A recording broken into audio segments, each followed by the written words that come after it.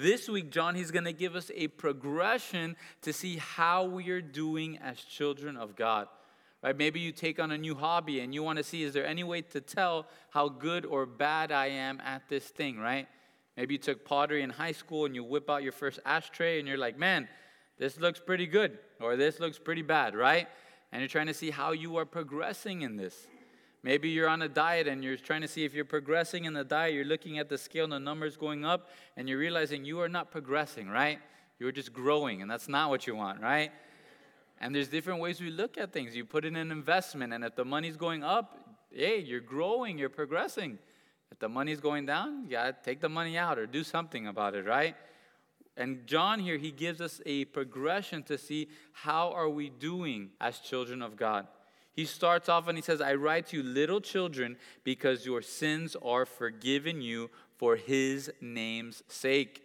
He mentions again their little children at the end of verse 13. He says, because you have known the Father. And we all start off as little children. We all start off as kids. And the more we have to remind other people that we were once a kid, kind of reveals how old we are, right? If we're constantly telling our kids or other people, I was your age once, right? Or when I was your age, I did X, Y, or Z, right? Our age is coming out. But John here, he's reminding us we all start off as babies, right? I love Jose. He mentions lots of times as a baby believer, he says, I was still in diapers. I was still in Pampers, right? And you're getting to know the things of God. You're getting to know who Jesus is. You're kind of freaked out by the Trinity. Tongues, what in the world is that, right? And you're growing and maturing in God.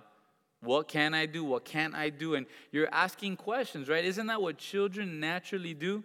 Asking questions, dealing with immaturities, dealing with a good amount of ignorance, a little bit gullible, easily given into different things. And this is where we all start off at. And this is the beauty of the body of Christ. There's different people in different states of life, both physically and socially and also spiritually. Some of us, we've just gotten saved. Some of us, we've been here for the last 20, 30 years, 40 years, and we're still growing in Christ. Little children here, there's two different words in the Greek. The first time, it's literally born ones, those who have been born of God. And the second time, it's those who are under instruction. Again, it's the new believer, immature, naive, struggling with the same commands over and over and over again. No amens from the parents here, but right? Struggling with the same commands. Clean your room, clean your room, clean your room, right? Don't hit your brother, don't hit your brother, don't hit your brother, right? Take your hand out of your mouth, don't eat that, get that bean out of your nose, right? And you're repeating the same things for forever, right? And this is what we do with children. Here he characterizes these children by their sins being forgiven for his name's sake. Again, our salvation, it's not through our works, it's by his grace. It's through faith and faith alone. It's not because of how great and amazing we are, but it's all for the glory of God. The second part of this little child is that we know the Father.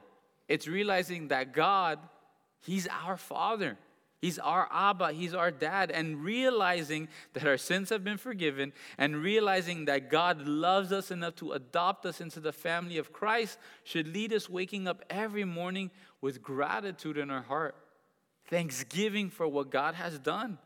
Right? I know some kids, they wake up and their hair's all a mess and they're pretty cranky. But there's other kids that wake up crazy excited, right? Each and every day. I remember one time Levi slept over a friend's house and we told him, Levi, leave them alone. Don't wake up early. Wait till the sun's out, right? And then you could come up. And then it was 6 a.m., right? I think the rooster just crowed. He goes, sun's out, right? Woke up our poor friends, right? But there's an excitement to wake up each day. The Lord saves me. He loves me. He's forgiven me. He's adopted me. And we need that excitement within our family. Sometimes we've lost that excitement. Sometimes as a new believer, you come to church and you can't wait till the time you get to greet one another, right? You get to meet new people, shake hands, say hi to them, give them hugs. And then you've come to church for a while and you're like, here we go, greet one another, right? Then that guy's going to come, he's going to hug me, he's not going to let go of me, Zach's going to start the teaching, it's going to be awkward, right? What's going on here, right? You start off as a believer, you buy a new Bible, you got pens, highlighters, pencils, notebook, journal, you're all excited, you're ready to come. You've been walking with the Lord for a while. I don't need any of that. I could just use my phone for everything, right? I don't need any of that stuff.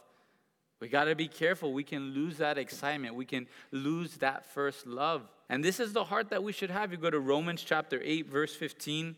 And here we're reminded of the spirit that we have.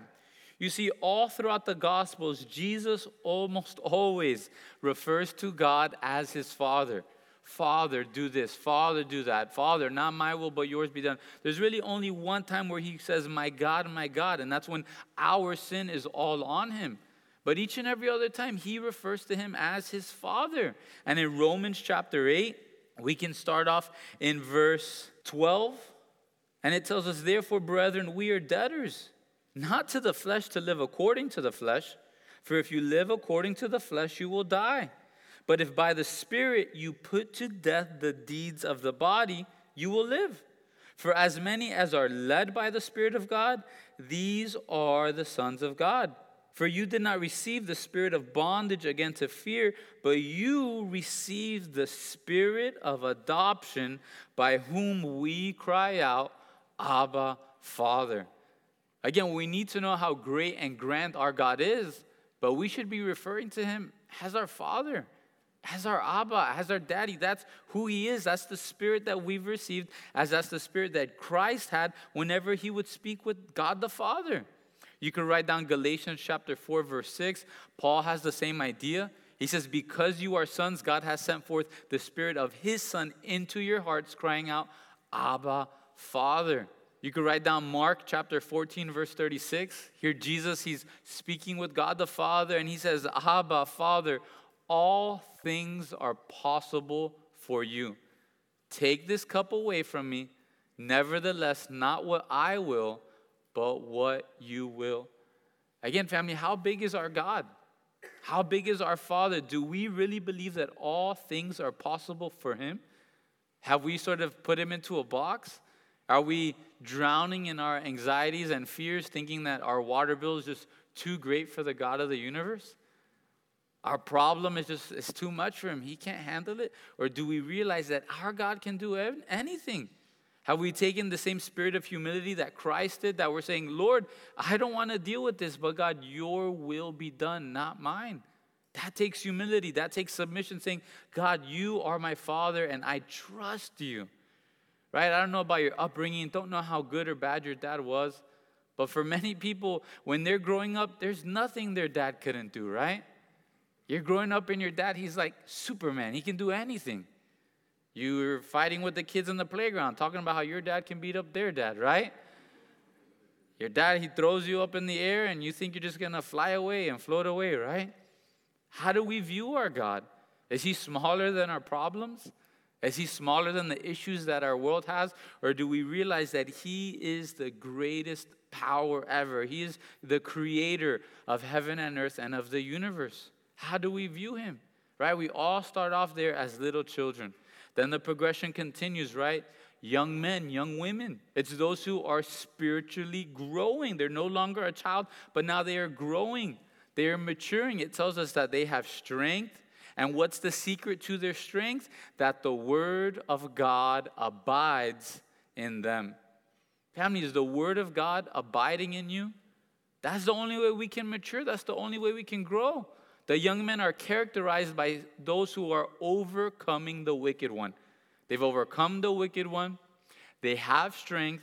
The word of God is abiding in them. And then it closes up again for young men that they're overcoming the wicked one again.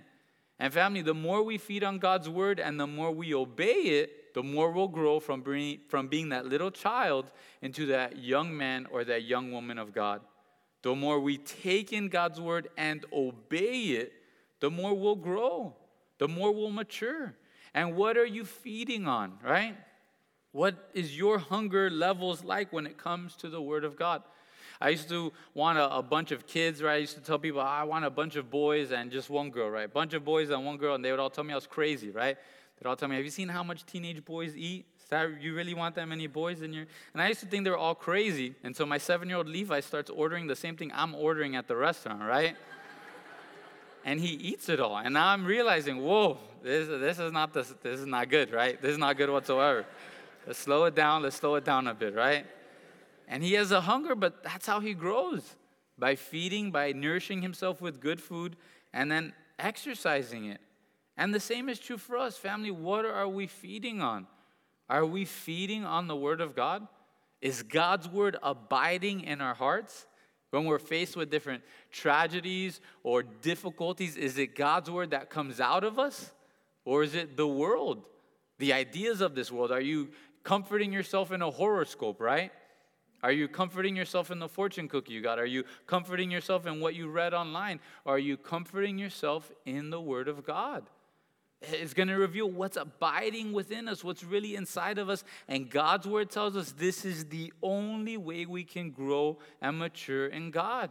Sometimes people, they don't like the advice given to them by the pastors here. Because 9 times out of 10 will tell you, spend more time reading the Bible.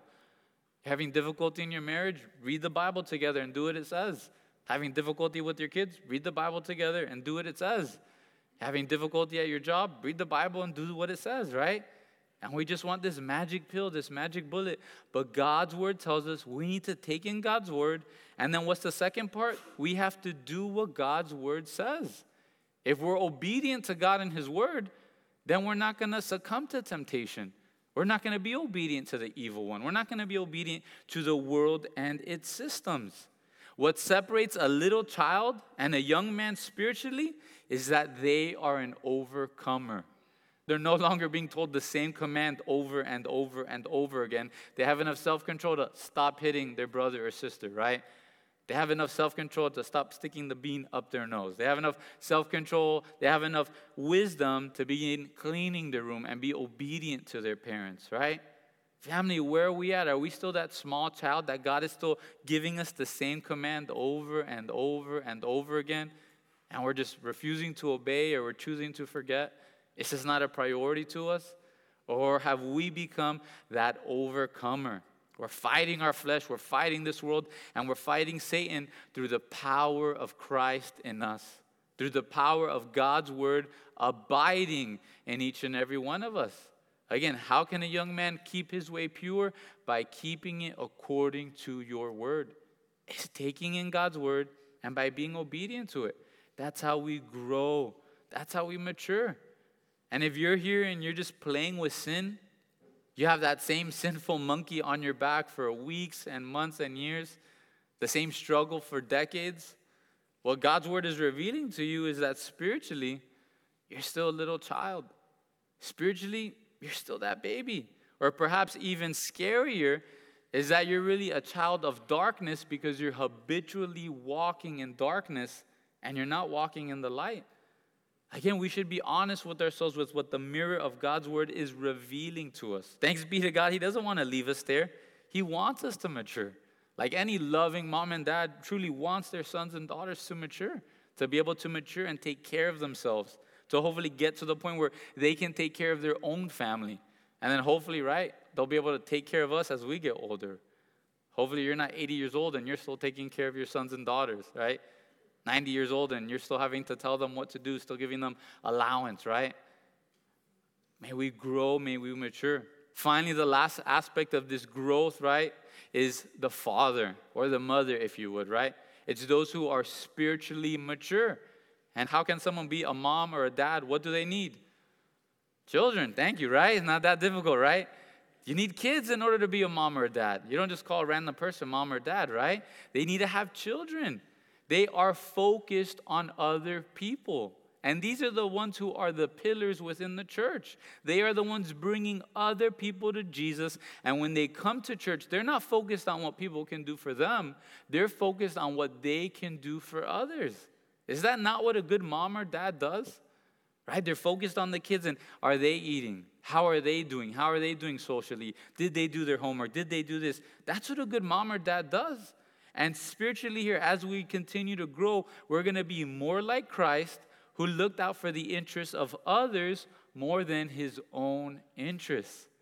Again, Christ came to the world to serve, not to be served. Right? It's a plus when you have enough kids that they can help you and serve you, right? But that's not the true goal. That's not the true reason. The fathers here are characterized by the knowledge of him who is from the beginning. John attributes the maturity to these spiritual fathers with coming from knowing Jesus. He says it twice there, right? Them knowing the Lord. That word to know, it's not knowing him through a dictionary or an encyclopedia. Don't know when was the last time you pulled out an encyclopedia, right? Or through Google or other ways. It's to know through personal experience. To have a firsthand acquaintance with him. To know his perfect and highest degree of kindness towards you and towards I. To know the benefits overflowing to us from fellowship with God. Family, do you really know God? Do you know how good he's been to you? Have you tasted of the benefits that overflow from this fellowship with Christ? This is how we mature. Abiding in his word, doing what it says, and spending more time with him. And you just do that over and over and over again, and you will continue to mature.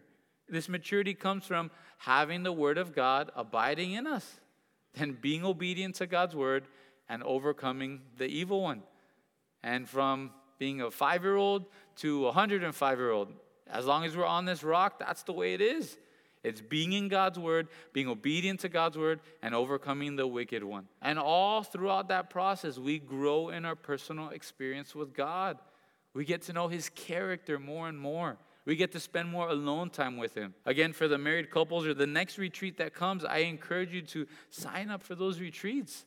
You get to spend time in stillness and quietness and make an effort to say, you know what, God, out here in this balcony or by the pool or alone in my room, I can leave my phone off and read your word and spend time with you and with God's people.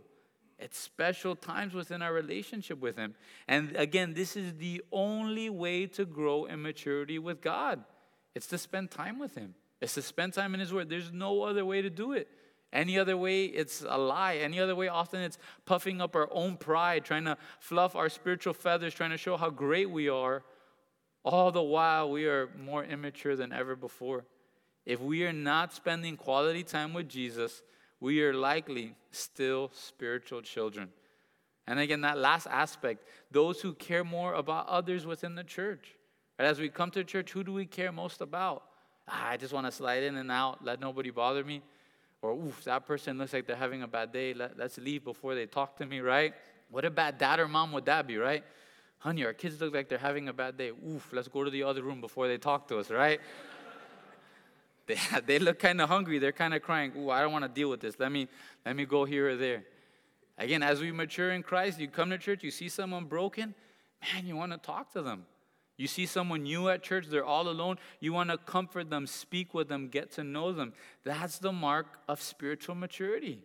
Knowing God's word, being obedient to God's word, and caring out for others more than we care for ourselves. John, he continues and he gives us another aspect of spiritual maturity and growth here in verse 15. We'll read verse 15 through 17 and then come back through it. He tells us, do not love the world or the things in the world.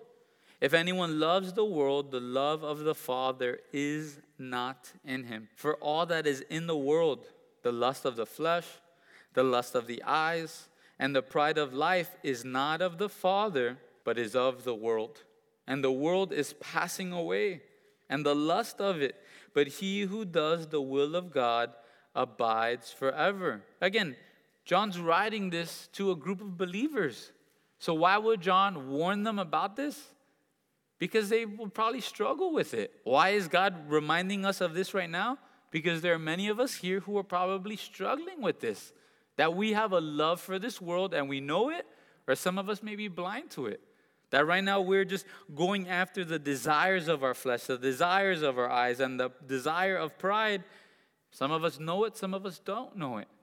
But back to verse 15, right? It warns us, do not love the world or the things in the world. One of the pastors I was listening to, he gave the title of his teaching, A Love That God Hates, right? A love that God hates. And is he just speaking about this world in general, right? Does God want us to all of a sudden hate the trees and hate nature and hate everything in it? Go outside and rip out the grass and burn it to the ground, right? Is that what he's asking us to do? To hate this world? Not at all. He wants us to hate the standards of this world. He wants us to hate the values that this world has. He's not speaking of this world. He's not even speaking of the people in the world. He's speaking of our joint venture in battling God.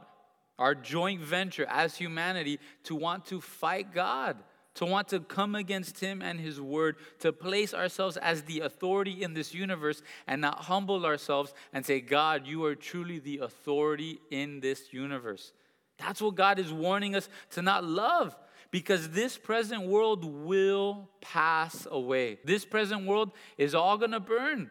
This present world is decaying and falling apart each and every day. And if we put our investment, if we put our love in this world, it warns us at the end of verse 15, the love of the Father is not in Him. You see, some of us, we could love this world so much that our heart is so filled with a love and a lust for this world, there's no room for the love of God there.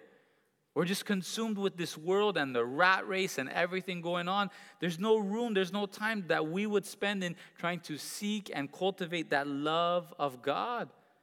Family, where are you at? Do you really love the Lord? Or do you love this world?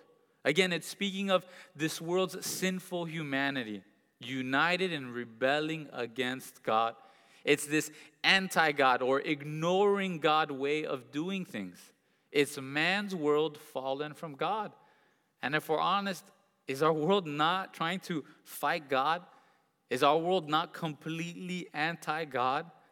Right? How can we come to the point where we're voting or choosing, our leadership choosing to take Bibles out of schools, take the Ten Commandments out of the courtrooms, to take prayer out of school, right? How could we choose to do this? We're in an ongoing battle with God. That's what this world is doing. And sometimes we lie to ourselves saying, I don't really love this world. No. I love God with all my heart, right? But if we're chasing after the same things that this world is chasing after, if we're following after the same things that this world is following, if we're chasing after the riches and honors and pleasures of this world, we're in love with it. That's what we're after. That's what we're going for. You could turn to Matthew chapter 16, verse 26. Here Jesus has really a great warning for us. Matthew 16, verse 26. We could start in verse 24. Sorry for you note takers that already wrote verse 26 and have to scratch it out. But Matthew 16, verse 24.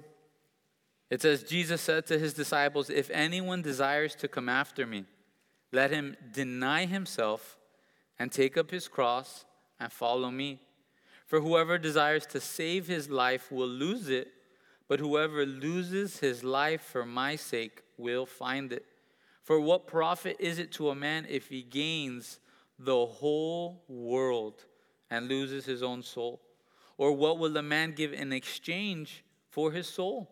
For the Son of Man will come in the glory of his Father with his angels, and then He will reward each according to his works. Again, family, God is warning us, Jesus is warning us that if we're just after the same rat race that this world is in, it could all be a waste. If we're not growing, right, our spiritual state, if we're not growing mature in our maturity with God, if we're not growing in our love for God, what is it going to profit us? Gain this whole world, get the best 401k, all the money, everything that this world has to offer, and yet every single person dies. Right? Pastor John, he was mentioning how Solomon, he has the greatest riches, the greatest wealth that this world has ever known. And at the end of his life in Ecclesiastes, he says, it's vanity, it's all a waste. I got all this money, I can't take it with me to the grave.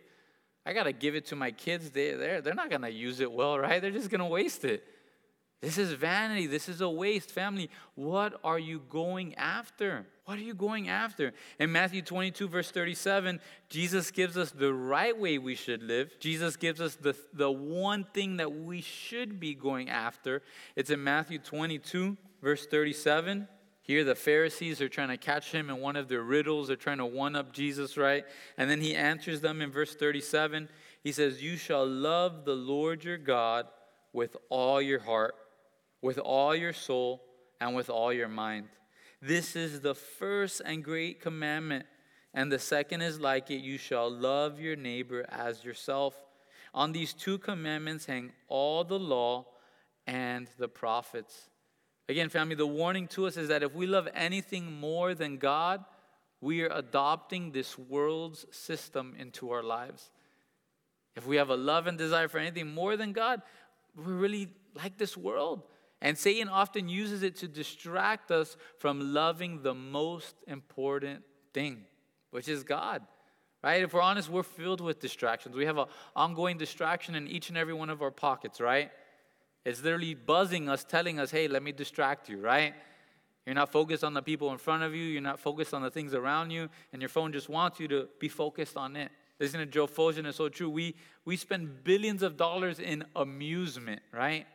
That word muse is to be able to sit down and think, spend time in deep thinking, deep thought. And we literally spend billions, trillions of dollars to keep us from being able to muse, to keep us from being able to think, to keep us from being able to sit down and really ponder the greatness of our God.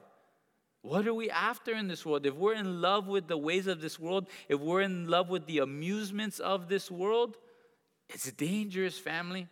And one of the greatest dangers, one of the greatest gods that we follow, it's the God of comfort. If we're honest, many times we will make a decision based on, is this going to be comfortable or uncomfortable? So-and-so invited me to dinner. Who's going to be there? Am I going to be comfortable or uncomfortable?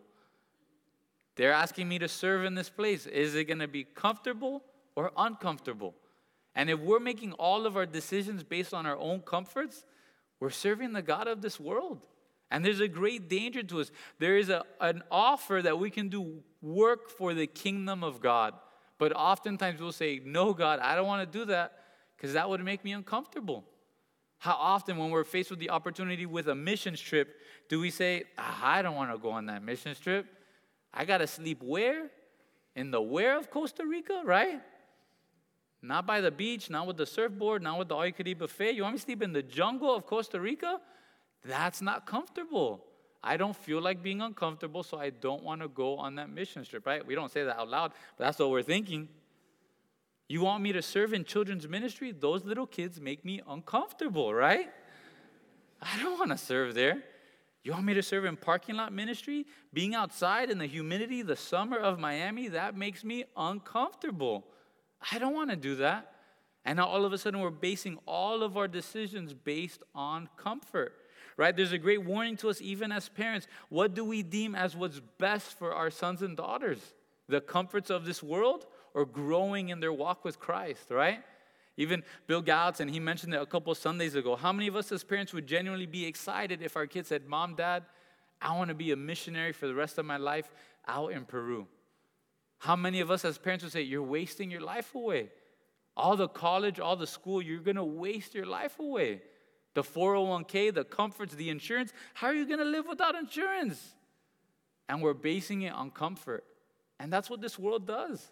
This world looks at 401k, comfort, insurance, money, X, Y, Z. Or are we looking at things in view and perspective of God? Right? None of the disciples would have left what they had to follow Jesus if they were just going out based on comforts. They all left their jobs. They all left their families. They all left their homes to follow the Messiah. It was uncomfortable. They didn't know what they were going to eat. They didn't know where they were going to sleep. It was uncomfortable. But there's a danger to us. We could turn real quick to 2 Timothy chapter 4, verse 10. And here there's a man mentioned by the name of Demas. I don't know many Demases, right? Not too popular of a name in the Bible. Demas, he's mentioned 3 times. Twice we see him on different missionary trips with Paul and with Luke. He's found there in Philemon. But in 2 Timothy chapter 4, verse 10, as Paul is encouraging Timothy, he's also giving him the reality of where Demas, this man that was once a missionary, this man that had so much that he was doing for God, where he's at right now. And in 2 Timothy chapter 4, verse 10, what does he say? For Demas has forsaken me, having loved this present world. Again, family, where are we at? Maybe we're giving up on kingdom business because we have a love for this present world. We're saying, God, I don't want to do that for you. I love my comfort. I love the things going on in this world, right? Family, if we are following this world's customs, if we're adopting this world's ideals, if we're coveting this world's prizes, if we're seeking this world's fellowship, if we're disobeying God, you have a love for this world, and I have a love for this world. Again, it's an ongoing battle. That's why John writes this to us. What's our stance on sex and sexuality? Are we getting it from God? Are we getting it from this world? When it comes to pornography, are we making excuses for it? Homosexuality, are we saying it's okay? Sex outside of marriage, you just got to test it out? Or are we saying, no, I get my commandments from God. I have a greater love for God than I do for this world. Right? What's your view on drugs, right? Zach, marijuana's a plant. God said all the things he created were good, right? He created lead and rocks. No one eats it, right? No one's trying to eat that or snort that and say that's good for you. That's healthy. Again, pharmakia, he uses a specific word in the Greek there in the New Testament. We're opening ourselves up to dangerous doors, dangerous spiritual doors if we're taking in and consuming these drugs. Alcohol, what's our stance? The world says it's okay. The world says it's fine. So I'm fine with it too. Wine and strong drink, all over the Bible, there's warnings to us of alcohol. How could we say it's completely okay? Again, if you can take it and you got perfect balance, hey, that's good, that's fine on you. As pastors or leadership, biblically, there's no reason for it. What about hatred or racism, decisiveness, right? Do we take this world systems, our upbringing, or are we following God's word? And then even for today, when it comes to godly forgiveness, where are we at with that? Are we able to forgive others, or do we tell someone, hey, you're stuck with this for the rest of your life, right? The critical race theory and some of the stuff going on today, that there's literally no forgiveness for this. Now you have to spend the rest of your life living with this, going on the opposite direction because of your past sins or sins you haven't even committed. Where do we stand on these things? You could just write down Leviticus chapter 18, verse 2 and 3. Here, God, he's speaking to the children of Israel. And it says, speaking to the children of Israel, say to them, I am the Lord your God. According to the doings of the land of Egypt, where you dwelt, you shall not do. And according to the doings of the land of Canaan, where I'm bringing you, you shall not do, nor shall you walk in their ordinances. Again, family, we need to be careful that we're adopting our morals from the world. That's loving this world and the systems of this world. We can turn to Ephesians chapter 4. There's a part of me that wants to read this whole chapter, so I got to see what we do here. Ephesians chapter 4, we'll start off in verse 17. And this is basically the New Testament version of Leviticus 18.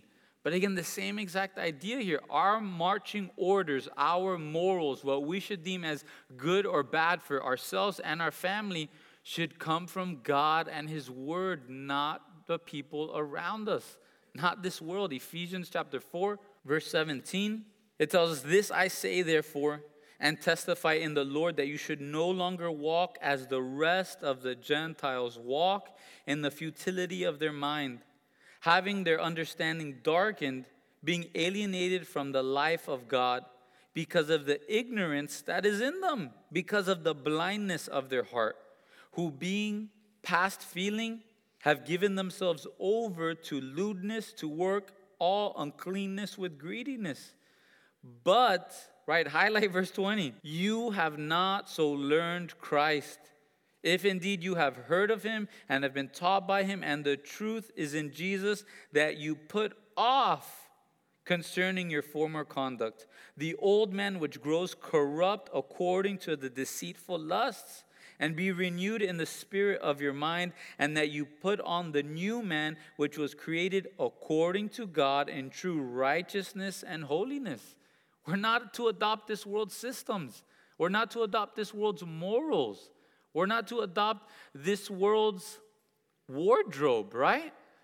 The dads, the moms here, are you okay with the wardrobe of your sons and daughters looking just like this world? Because it tells us here where the world is at. It's in lewdness, it's in darkness, it's in blindness. We need to adopt Christ. We're a new man, hopefully, right? We've been given a new heart. We've been given the new body. We've been given the righteousness of Christ on us. We're no longer walking in ignorance. If you're a believer, you know better. Christ's Holy Spirit working within us knows better. And now if we're suppressing the Holy Spirit, it's dangerous. Go back to 1 John chapter 2. If you want, man, read the rest of Ephesians chapter 4 when you go home. It's a great chapter. But back to 1 John chapter 2, verse 16. And here it tells us, right?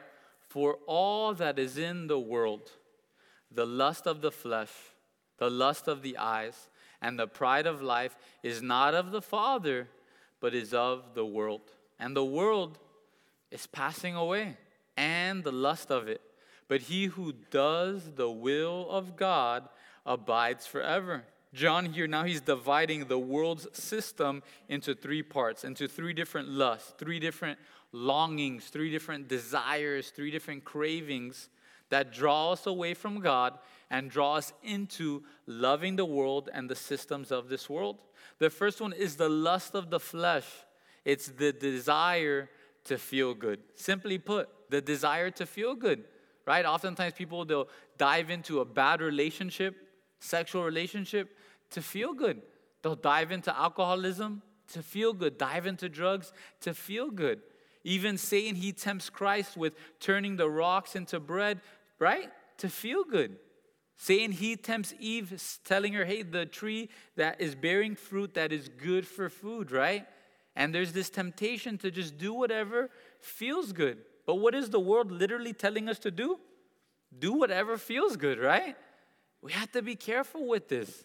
It's a pathway to darkness. It's a pathway to follow this world and the things of it. The next one, it's the desire, right? The lust of the eyes. It's the desire to look good, right? You want to look good in front of other people. You want to look your best. You want other people to look at you and say, oh, that person's so amazing, right? Christ, when Satan tempts him and shows him all the kingdoms of the earth and says, hey, this will be yours. This looks good. This will all be yours if you just bow down to me. Eve, she looks at the fruit and it was pretty and desirable. David, he looks at Bathsheba and he says she's beautiful. And we can't just go after what our eyes say, hey, this looks good. We have to go after God and his word. Finally, it's the pride of life. And it's the desire to be good, right? The desire to be superior to other people. You want to look down at others because you're just so amazing. You're so incredible, right? Satan, he tempts Christ. He says, hey, throw yourself down from the temple. God promises you'll never break one of your bones. The angels will catch you. Everybody will be amazed. Everybody will know you're the Messiah. Eve, how did Satan tempt her? He says, hey, if you eat this fruit, it's going to make you wise just like God himself. Why was Satan thrown out of heaven? Because he said he was going to ascend like God. We have to be careful with our pride. The desire to be better than other people. Not to give glory to God, right? We should work hard. That's the beautiful balance of Scripture. If you don't work, you don't eat, right? That's what God's word tells us here. But now there's a desire within us that we're not working just to provide for ourselves. We're not working just to provide for our family. We're working because we want to look like we are the superior to all the people around us. We're not working to give God the glory. We're working so that everyone else can know we are better than they are, right? And that's the pride of life. It's this arrogant assumption. It's oppressing other people through outward appearance. And basically, it's what social media is based on, right? Everybody's trying to outdo each other. Everybody's trying to say, hey, here's my highlight reel, and my highlight reel is better than your highlight reel, right? We have to be careful with this pride of life, this lust of the flesh, this lust of the eyes. It's all sin. It's how Satan tempts us. And how do we overcome the evil one? Where's our strength? Having God's word abide in us, right? It all goes back to that. And then even back further, what happens when we fall and if we fall? Do we just tailspin out of control? Woe is me, I'm never going to church again. No, we have an advocate with the Father, Jesus Christ the righteous. We come to him and he promises that he's going to be just and faithful to forgive us and cleanse us from all unrighteousness. It's the beautiful God that we serve. But back to this, family, what's our standard for success? Is our standard based on this world, or is our standard based on God and his word? Pastor John Randall, he was talking about how he met his wife, and 19 days after meeting her, he got engaged to her, right? And then they got married quickly. All the while, what was his job? He was the janitor at the church, right? Some of the parents may not like that, right? That's sort of a story. But what's our standard for success? Is it this world and this world systems? Or are we saying, hey, I just want my son or daughter to love Jesus with all of their heart, all of their soul, all of their mind, and all of their spirit. And if they're doing that, if God is using them, I'm blessed with that, right? Would we look at Paul and honestly call him a success? Would we say, look at this man, he's high up within religion. He has power, he has prestige, he has 401k, he has insurance. He has it all together. He's going to give it all up? He's going to go be a missionary to where? He's going to be shipwrecked how many times? He's going to get beaten up how many times? That guy's not a success. He gave it all up. That guy wasted his life away. If we're honest, there are many believers that if there was a Paul today, we'd say, that guy wasted his life away. He gave up all the comfort for this unknown. All the while, the Lord, we know the work that he did in Paul. Family, what's our standard for a spouse or even for a friendship, right? God warns us that friendship with this world is enmity with God. The people around us, the people that we call our friends, are they drawing us nearer to God or are they pulling us away from him? Do we have friends within the body of Christ? Are we trying to be completely alone in our walk with Christ? You're going to set yourself up for failure. And then finally, what's our standard for our spirituality? Do we just want an outward religion, right? We have that pride of life. We want everybody to see how spiritual we are. We're puffing up our spiritual feathers and all that we've done, all that we know. All the while, we're just as immature as any of the other new believers. Again, family, remember, this world is presently passing away. It's passing away right here, right now. And if you're giving the best of your life to this world and the things of this world, you're wasting it away. You're wasting it all away. It's going to be a wasted life. That's what God's word is telling us. This world is passing away today, and it'll continue tomorrow until the day Jesus comes back, right? What do the dads talk about now? We talk about how expensive gas is, how expensive groceries are, and how expensive wood and materials are. What did our dads talk about 20 years ago, right? How expensive groceries are, how expensive gas is, and how expensive houses are, right? What did our dads talk about 40 years ago? How expensive groceries are, how expensive gas is, and how expensive houses are, right? This world is not going to get better. Every 4 years, we're reminded of how evil, how terrible our world is. When I first started driving, I think gas was like 150, 190, something like that. And my dad would tell me, man, I used to fill up at 25 cents a gallon, right? Or something like that. His dad used to fill up at like 5 cents a gallon, right? And we go through this. This world is passing away. It's getting worse and worse. Family, where are you going to place your investment? We can invest in something that's spiritual that we are going to reap in our life to come, in the real life. We can place an investment that we'll all get to taste of in heaven. Or there's some of us that we're putting all our investment here and now in this life, and either you're going to be a child of darkness or you're going to have a saved soul and a wasted life, right? Where's your investment? Right? If someone would offer you, hey, I got this new floppy disk business, right? You want to jump in this joint venture with me, right?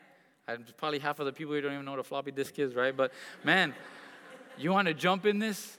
I got these coasters. They hold 56, right, bytes, right? Space in each and every one of them, right? 32 megabytes is massive, right? You want to jump in this business venture? No, it's passing away. That's failing. That's falling. May we invest in the life to come, family. Because if we're following after God and God's will, if we're growing in maturity and we're seeking to bring other people to Christ, we're investing in heaven. We're investing in our real life. Right? Jesus, he talks about unless a grain of wheat falls and dies, that's the only way it's going to experience its true life, its real life. And the life we're living right now, it seems real, it feels so real, and it is real, right? We're not living in an altered dimension or the matrix or anything like that. That's not what I'm saying, right? But we will all die. Every single person's going to die. And if you're here and you're a son or daughter of the light, that moment that you die, you're going to see what we were really made for. You're going to see what eyes were really made for, what ears were really made for, and it was to be in the presence of God himself. And now all of our investments here in this world, we're going to taste of in the life to come. Not for 40 years, not for 80 years, not for 100 years, but for the rest of eternity. So again, family, which system are you loving? Do you love God's system or do you love this world system? Which system are you basing your life on, basing your family's life on? This world system or God's system? We can make that investment here and now. And again, perhaps you've been making the wrong investment. Jesus Christ the righteous, right? Attorney at law. He's standing there to defend us, to welcome us back, to forgive us and say, God, this one's mine. Dad, this one's mine. I got him. I paid his penalty. This one belongs to me. Let's walk in that freedom that he's given us.